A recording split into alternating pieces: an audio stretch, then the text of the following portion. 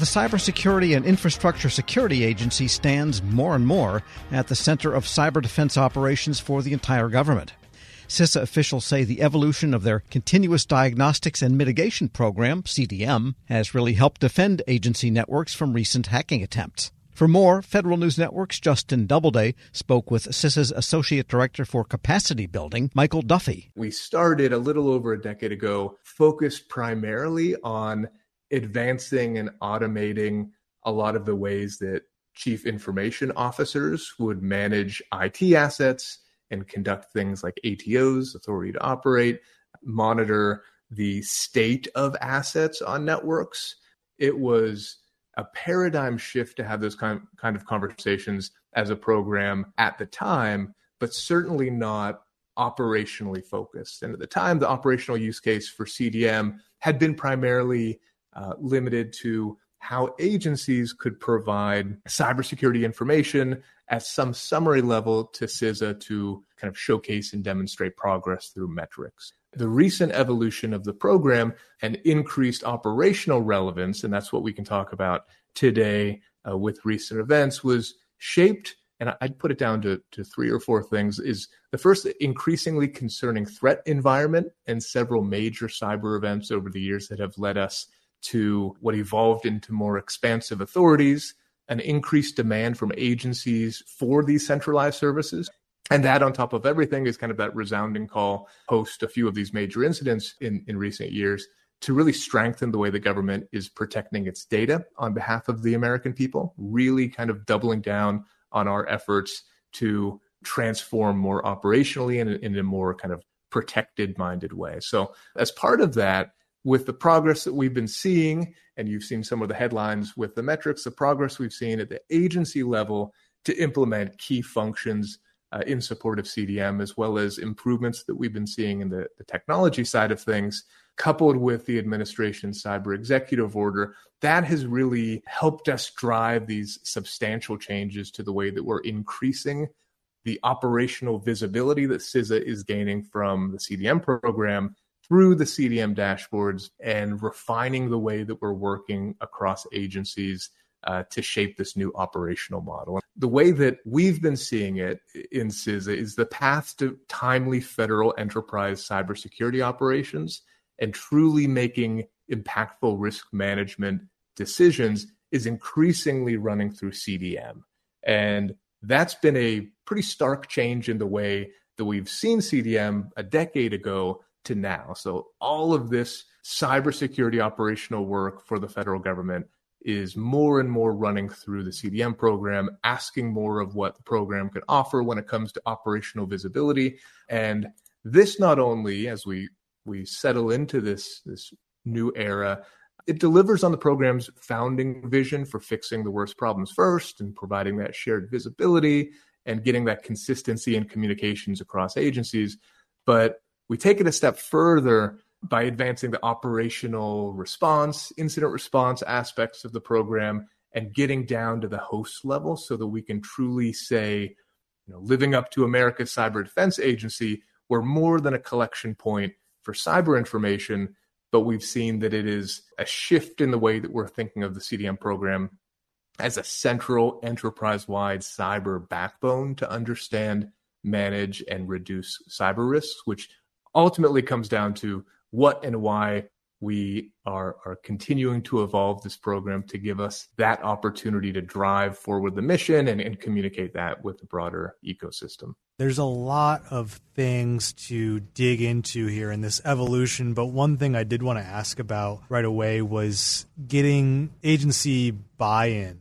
How has that evolved? How have you gotten agencies to get down to this more granular operational level of CDM so you can have this visibility across all of these agencies? I think that is a great question. It's something that the CDM program and all of us at CISA take very seriously. We have, I mentioned the evolving threat environment, the expanding authorities that CISA has received. It can be easy to say, well, we have the authority, we have the mandate, we just have to move forward.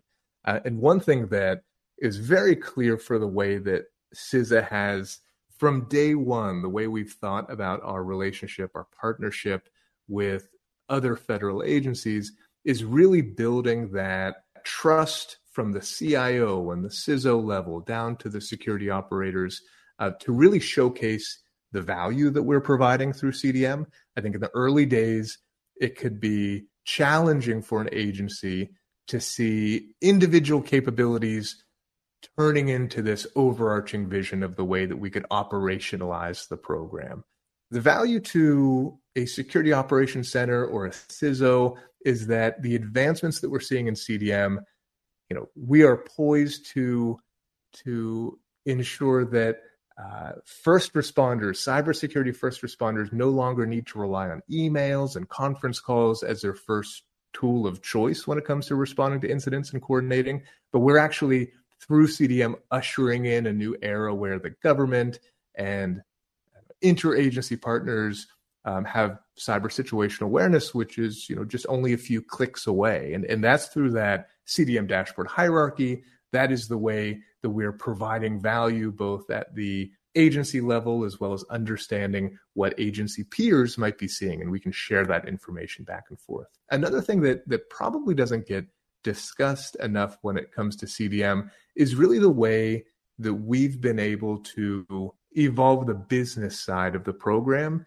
to make sure that we're speaking in a way that resonates to chief information officers and budget officers within an agency that are thinking about, well, how do we make investments in cybersecurity to advance this mission? How can we leverage shared services, or how can we leverage something that CISA might provide us for some period of time before we take on the costs? And in the early days of CDM, we made every attempt to simplify a very complex endeavor, providing specific cybersecurity services and solutions in an architecture, and then applying that to small groups of agencies. And that was to avoid having 101 different bespoke solutions for every agency. And what we found at the time was what we gained in some efficiency, we actually lost in uptake and sustainment. Those two things are extremely important for us. We really need to make sure that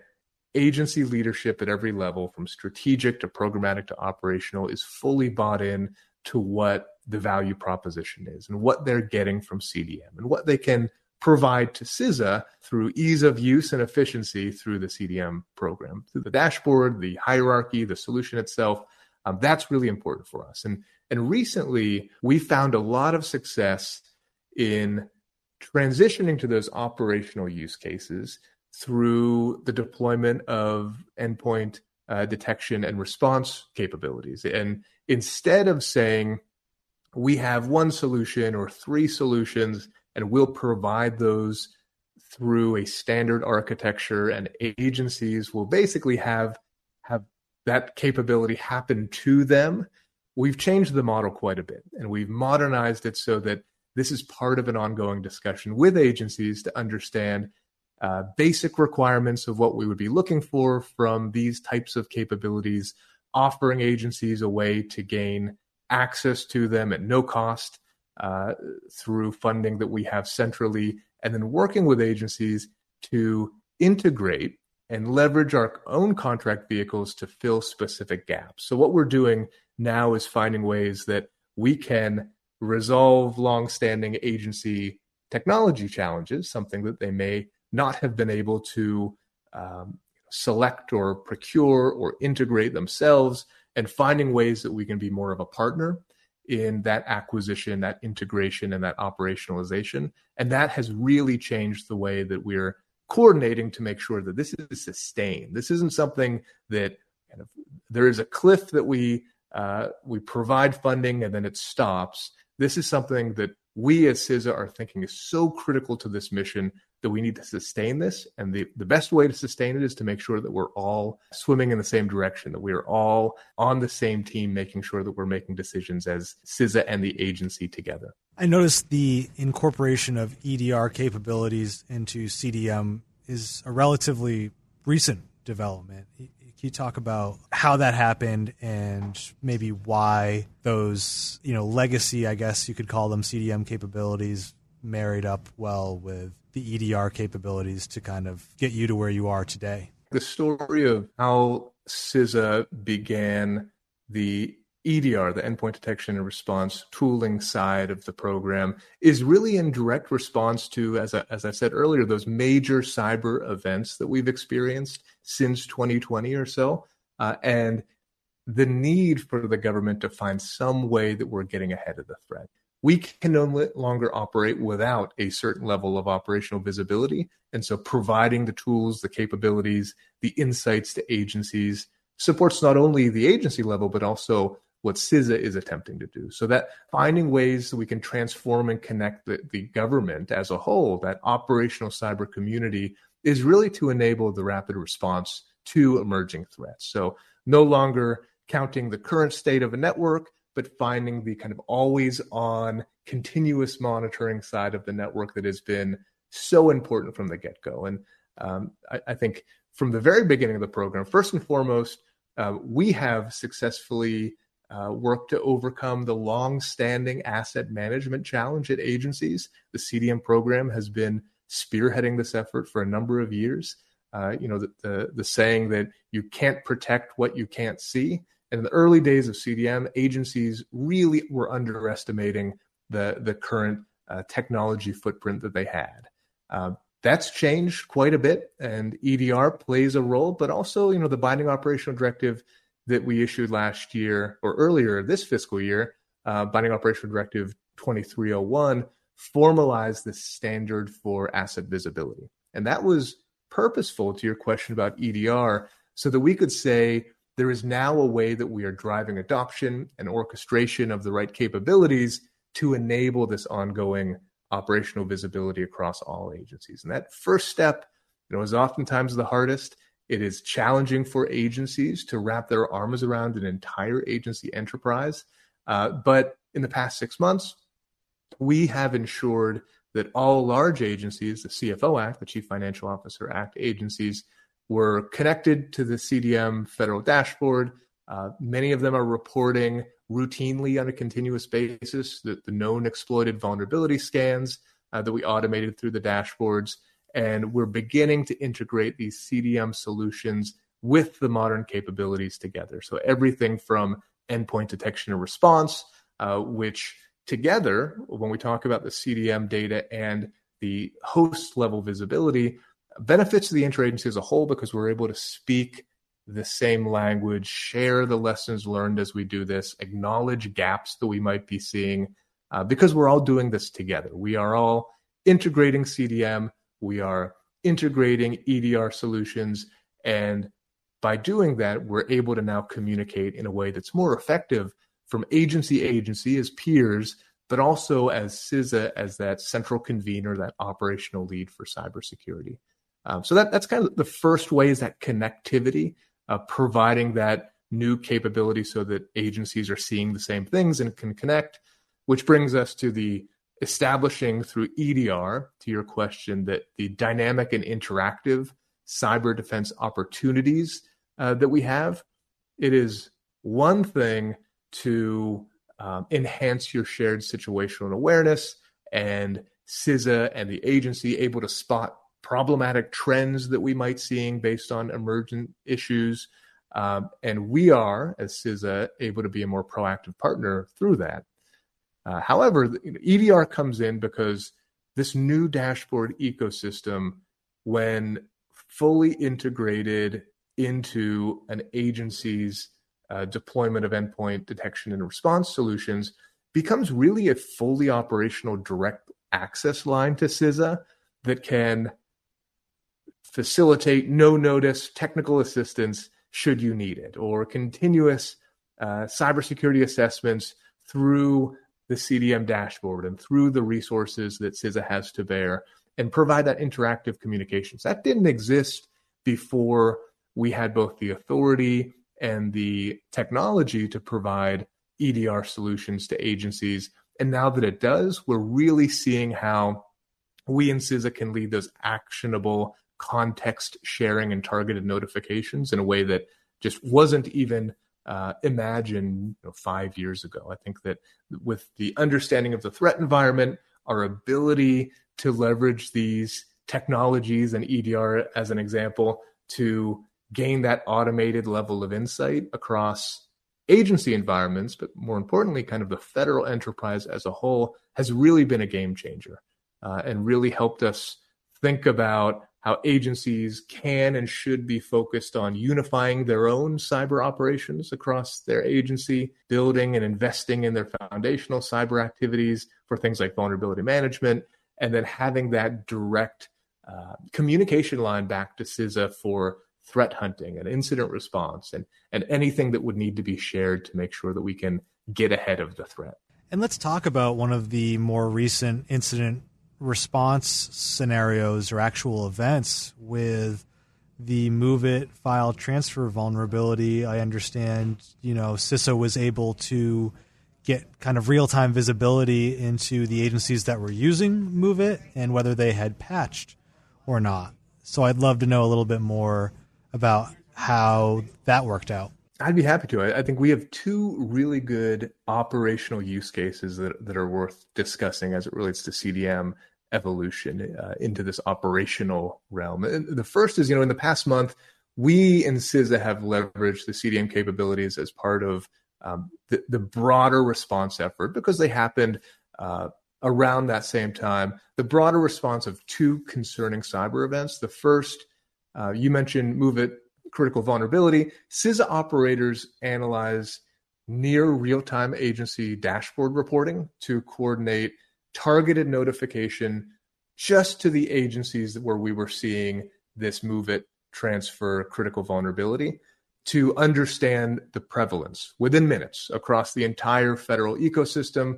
CISA was able to see where this critical vulnerability was, who was using this particular type of software, and how we could provide some kind of guidance or notification or support to those agencies and provide that awareness to the larger enterprise as a whole. That was something that's a significant improvement to the way that we operate that is fairly new. This is part of that evolution to operations for the CDM program. And that type of standard procedure to check CDM for operational data to gain insights into prevalence really helps CISA make better informed decisions. I think it goes without saying that we don't take the decision to issue an emergency directive lightly. And in this case, we didn't for the MOVEit vulnerability, but even convening the entire community, all cyber experts across the community, to convene all agencies at once to coordinate specific actions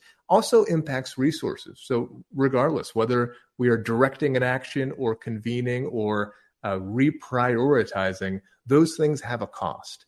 And so we really are fortunate now to have that level of visibility for prevalence, to understand and manage risk as we're seeing it.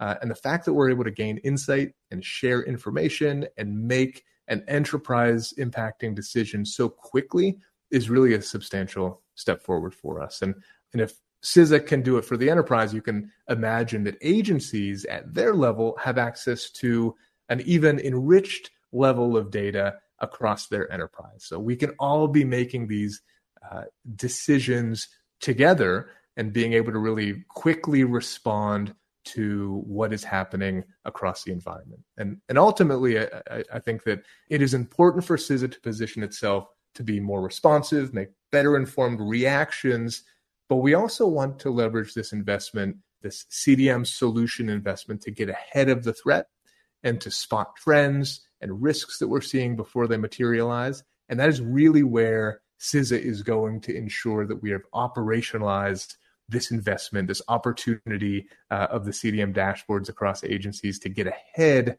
of the threats as opposed to solely responding to them. And I think another really good example is in recent weeks, there was a response effort to a widespread email security gateway exploit. And this is a very different type of use case. Attackers were modifying their targets and techniques to evade modern protections. This wasn't like a critical vulnerability that we were responding to. This was something that we saw an exploit, and we were seeing bad actors actively working and gaining access based on it. So CISA threat hunters utilized the CDM endpoint detection and response platform. So the CDM hierarchy itself, in collaboration with an impacted agency, to directly access the agency's environment to search for instances of threat activity. So really working shoulder to shoulder with agency staff to hunt for specific activity or understand what might be happening, or to just see if that it was related to the active exploit. It could be nothing, it could be something, and this is why that direct line, that interactive access that CISA now has through CDM is so vital. And we couldn't have been successful in that first example, the Move It example, without all agencies connecting to the dashboard ecosystem and standardizing their asset management and consistently reporting host-level information to the dashboard. We wouldn't have been able to take the actions and make the decisions without that.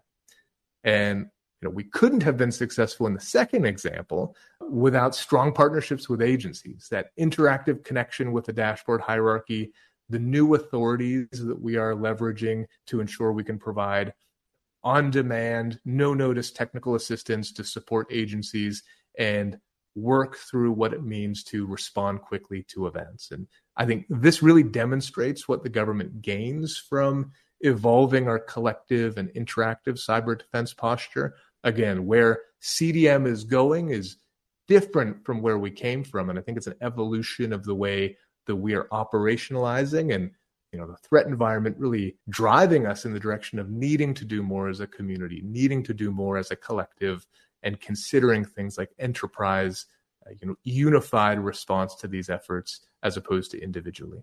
Got it. And, just going forward in terms of this vision of spotting trends and getting ahead of threats, and just in general, the CDM program, are there any specific initiatives or developments coming up here in the future that you can highlight for us? For sure. I think the third, that dovetails nicely into the third area that I've been saying is really the evolution of how the CDM has shifted into an operational program, is integrating all of its capabilities into the broader CISA cyber services to help us identify what needs to happen next and how entities, agencies in this case, need to build capacity based on that awareness. What we're seeing from the tooling and what we're seeing from the dashboards can drive those decisions moving forward. And you mentioned where we may be going next and the things that are top of mind for us.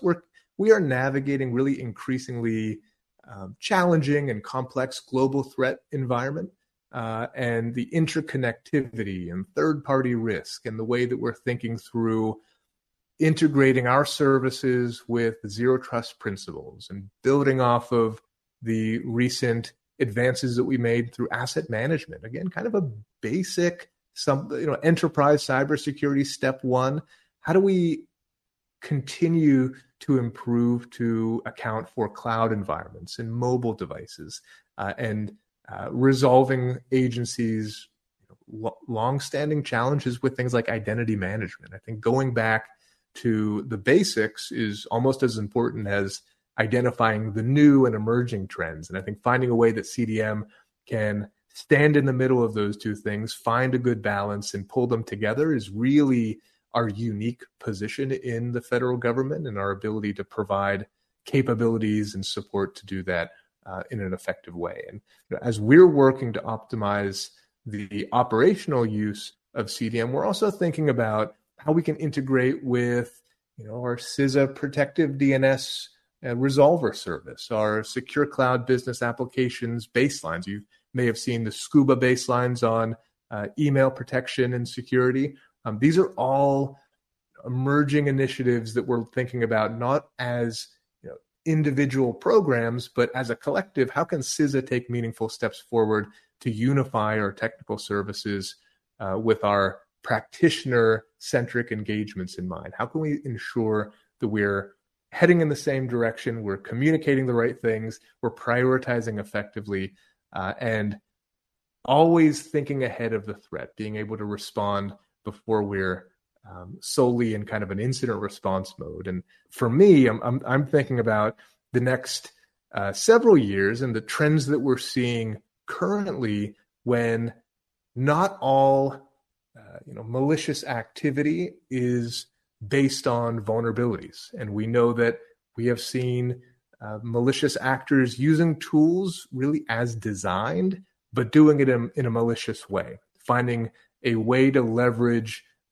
software and technology for the purposes that they're designed for, but turning that into something that meets their malicious objectives is something that you can't get in a vulnerability scanner. This is something that we in the program are exploring ways that we can monitor TTPs and support agencies in hunting their environments and looking for patterns in logs. That has been a top of mind concern for the government, log management, and the way that we are able to really optimize and leverage it so that we're not solely closing resource gaps in known exploited vulnerabilities and vulnerability management as a whole, but thinking about the best way that we can monitor environments and understand what we're seeing, which in some ways are not those top of mind critical vulnerabilities, but they're process-based information. They're behavior-focused analysis so that we can see ways that SOCs, Security Operations Center analysts, can enhance their log management, consider ways to use new tools for host-level visibility, and have CISA as a backstop for incident response or threat hunting should they need it at some point in the future. Got it. That's a great overview. And on the logging, really quick, I know that's been such a big focus for agencies. Does CDM provide any sort of logging capabilities right now, and are you envisioning that expanding in the future in terms of what the program provides to agencies?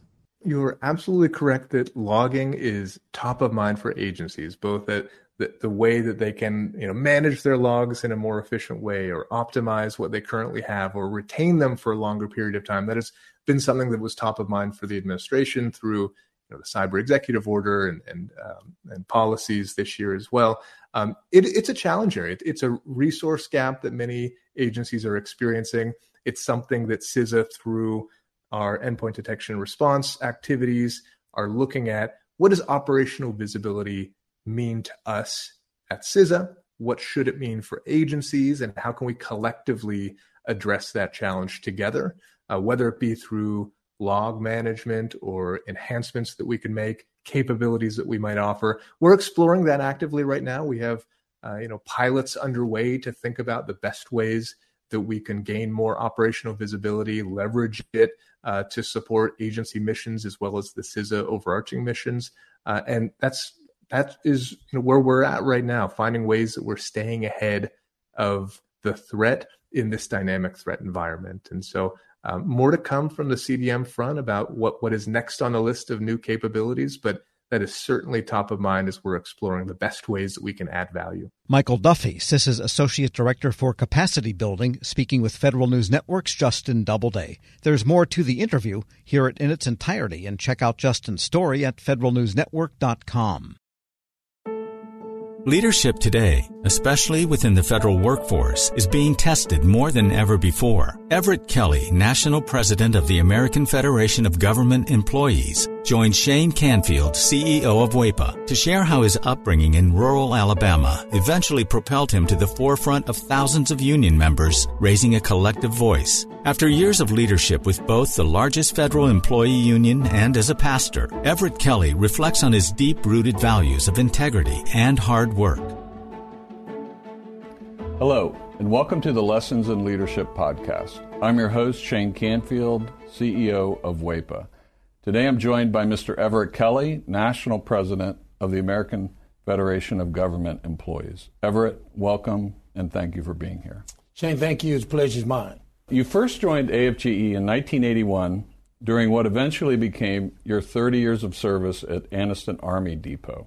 We're now more than 40 years past 1981, and you've been the union's national president since 2020. How's your decades-long involvement with AFGE impacted the way you view your role now as the union's leader? The time that I spent as local president, I simultaneously spent that same time as a pastor in Alabama. I like to say that this was my training ground, because as I was entering into the role of unionism, I was also entering into ministry. And so I see my role, even as the union leader, as ministry. It's never an understatement, because this is what I believe. I believe that if you love people and show people that you love them, people will follow you. My business is in the business of growing people. And that's what I do. And I think that my training as a pastor and as a union leader has given me the ability to really, grow people, because I feel like that, it's my responsibility, both as a union leader and as a pastor, to ensure that people have a livable wage. It's also my responsibility to ensure that people are treated fair, with dignity and respect on the job. And I think that goes in both arenas. So I've seen this, as ministry, as I've grown through the 4 decades of leading people. Putting those two together is amazing. AFGE handles a massive array of issues and topics of importance to feds across many departments and agencies. What is it like being at the forefront of all those moving parts, and how do you manage it all? Well, first of all, let me give kudos to my staff, okay? Because it's just no way that I could manage all of this work and all the moving parts by myself. But I have an excellent staff that always makes sure that I'm prepared and that I'm ready. But it's exciting. It's exciting to be out in the forefront, bringing people to the realization that they have something to fight for. But again, I cannot, and please understand, when I say I cannot, it's what I truly believe. I cannot do it without a good, strong staff. And I tell anybody that, but I enjoy fighting for the cause. I enjoy standing in front of a group of AFG members, calling them to action, and then standing back and watching that action come to fruition. Because I know that I'm not the one that's doing it, okay? They are the one that's doing it. I'm merely casting a vision, right? And I enjoy casting that vision and then watching that vision come to fruition. And it's the staff and the members that get that done. As CEO at WEPA, I completely and totally understand that. We rely on them. It's not Absolutely. Just nice to have. We rely on Absolutely. Them. As AFGE president, you often speak at union rallies and other events widely attended by federal employees. What's it like to experience that direct connection to employees? And how does that influence your leadership style? That gets me excited, okay?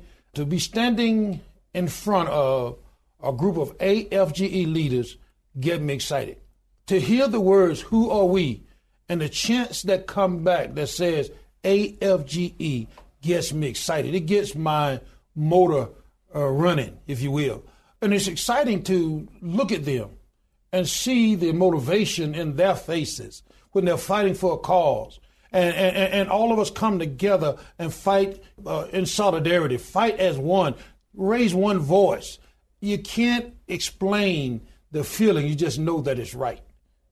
I just know that it's right when I'm standing there and I feel this, and I never fail to say thank you again, because I'm the one that merely cast the vision. They are the ones that get the work done. And so when I see them out there ready to go and that call to action goes out, and then I see them really begin to march on that initiative, it's an energy that I cannot explain. I can explain it. I'm feeling it right now. Describe how your personal background and upbringing folds into how you function as a leader. Understanding that I was born in the Deep South. I was born in a little small town in Goodwater, Alabama, population 1,292 today. Born to parents that, and I hope I don't offend anybody, and I got to quit saying this, but I was born to a set of parents that believed and trusted in God. And that began to establish who I was. I began to trust God myself in everything that I do. I trust God even in this situation as a union leader, because my parents taught me to believe in the Bible. And with that came, do unto others as you would have them to do unto you. In other words, treat people right. Treat people with respect, right?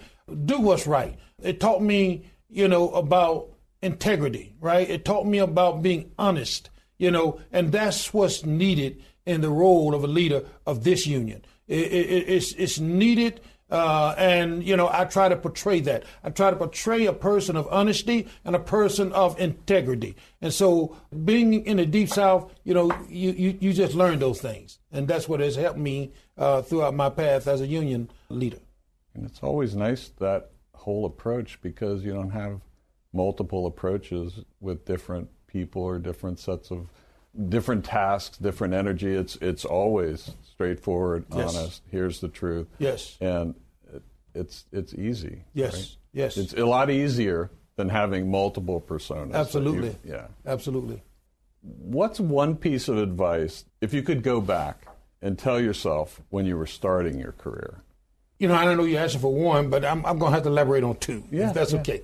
Number one, I would explain the urgency of integrity a lot sooner than what I did, right? Because to me, integrity is not necessarily what you see others do or what others see you do, but integrity to me is what you do even when no one is looking.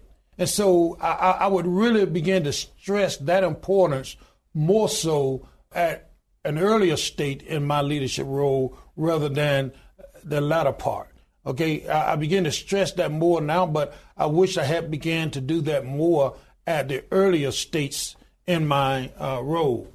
Secondly, I would tell myself to always, and I'm going back to my roots, always work hard and don't ever accept no as an answer, right? Because I just believe that if you want it bad enough, if you want to achieve it, you can.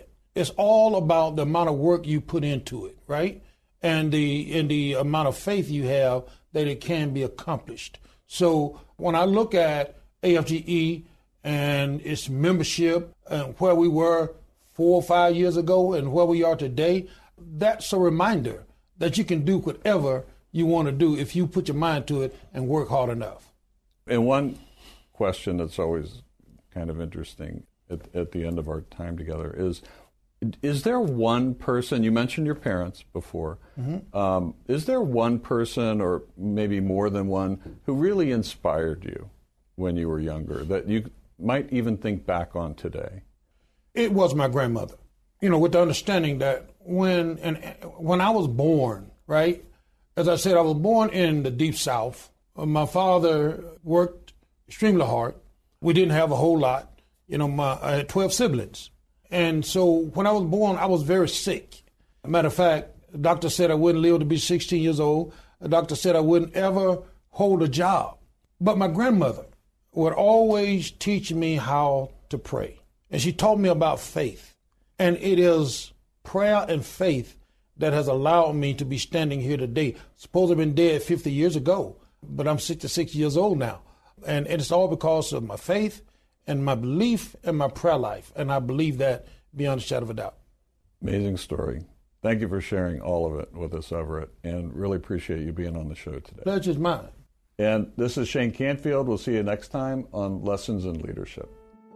Find the full podcast and future episodes of Lessons in Leadership on the Federal News Network app and anywhere you enjoy your podcasts.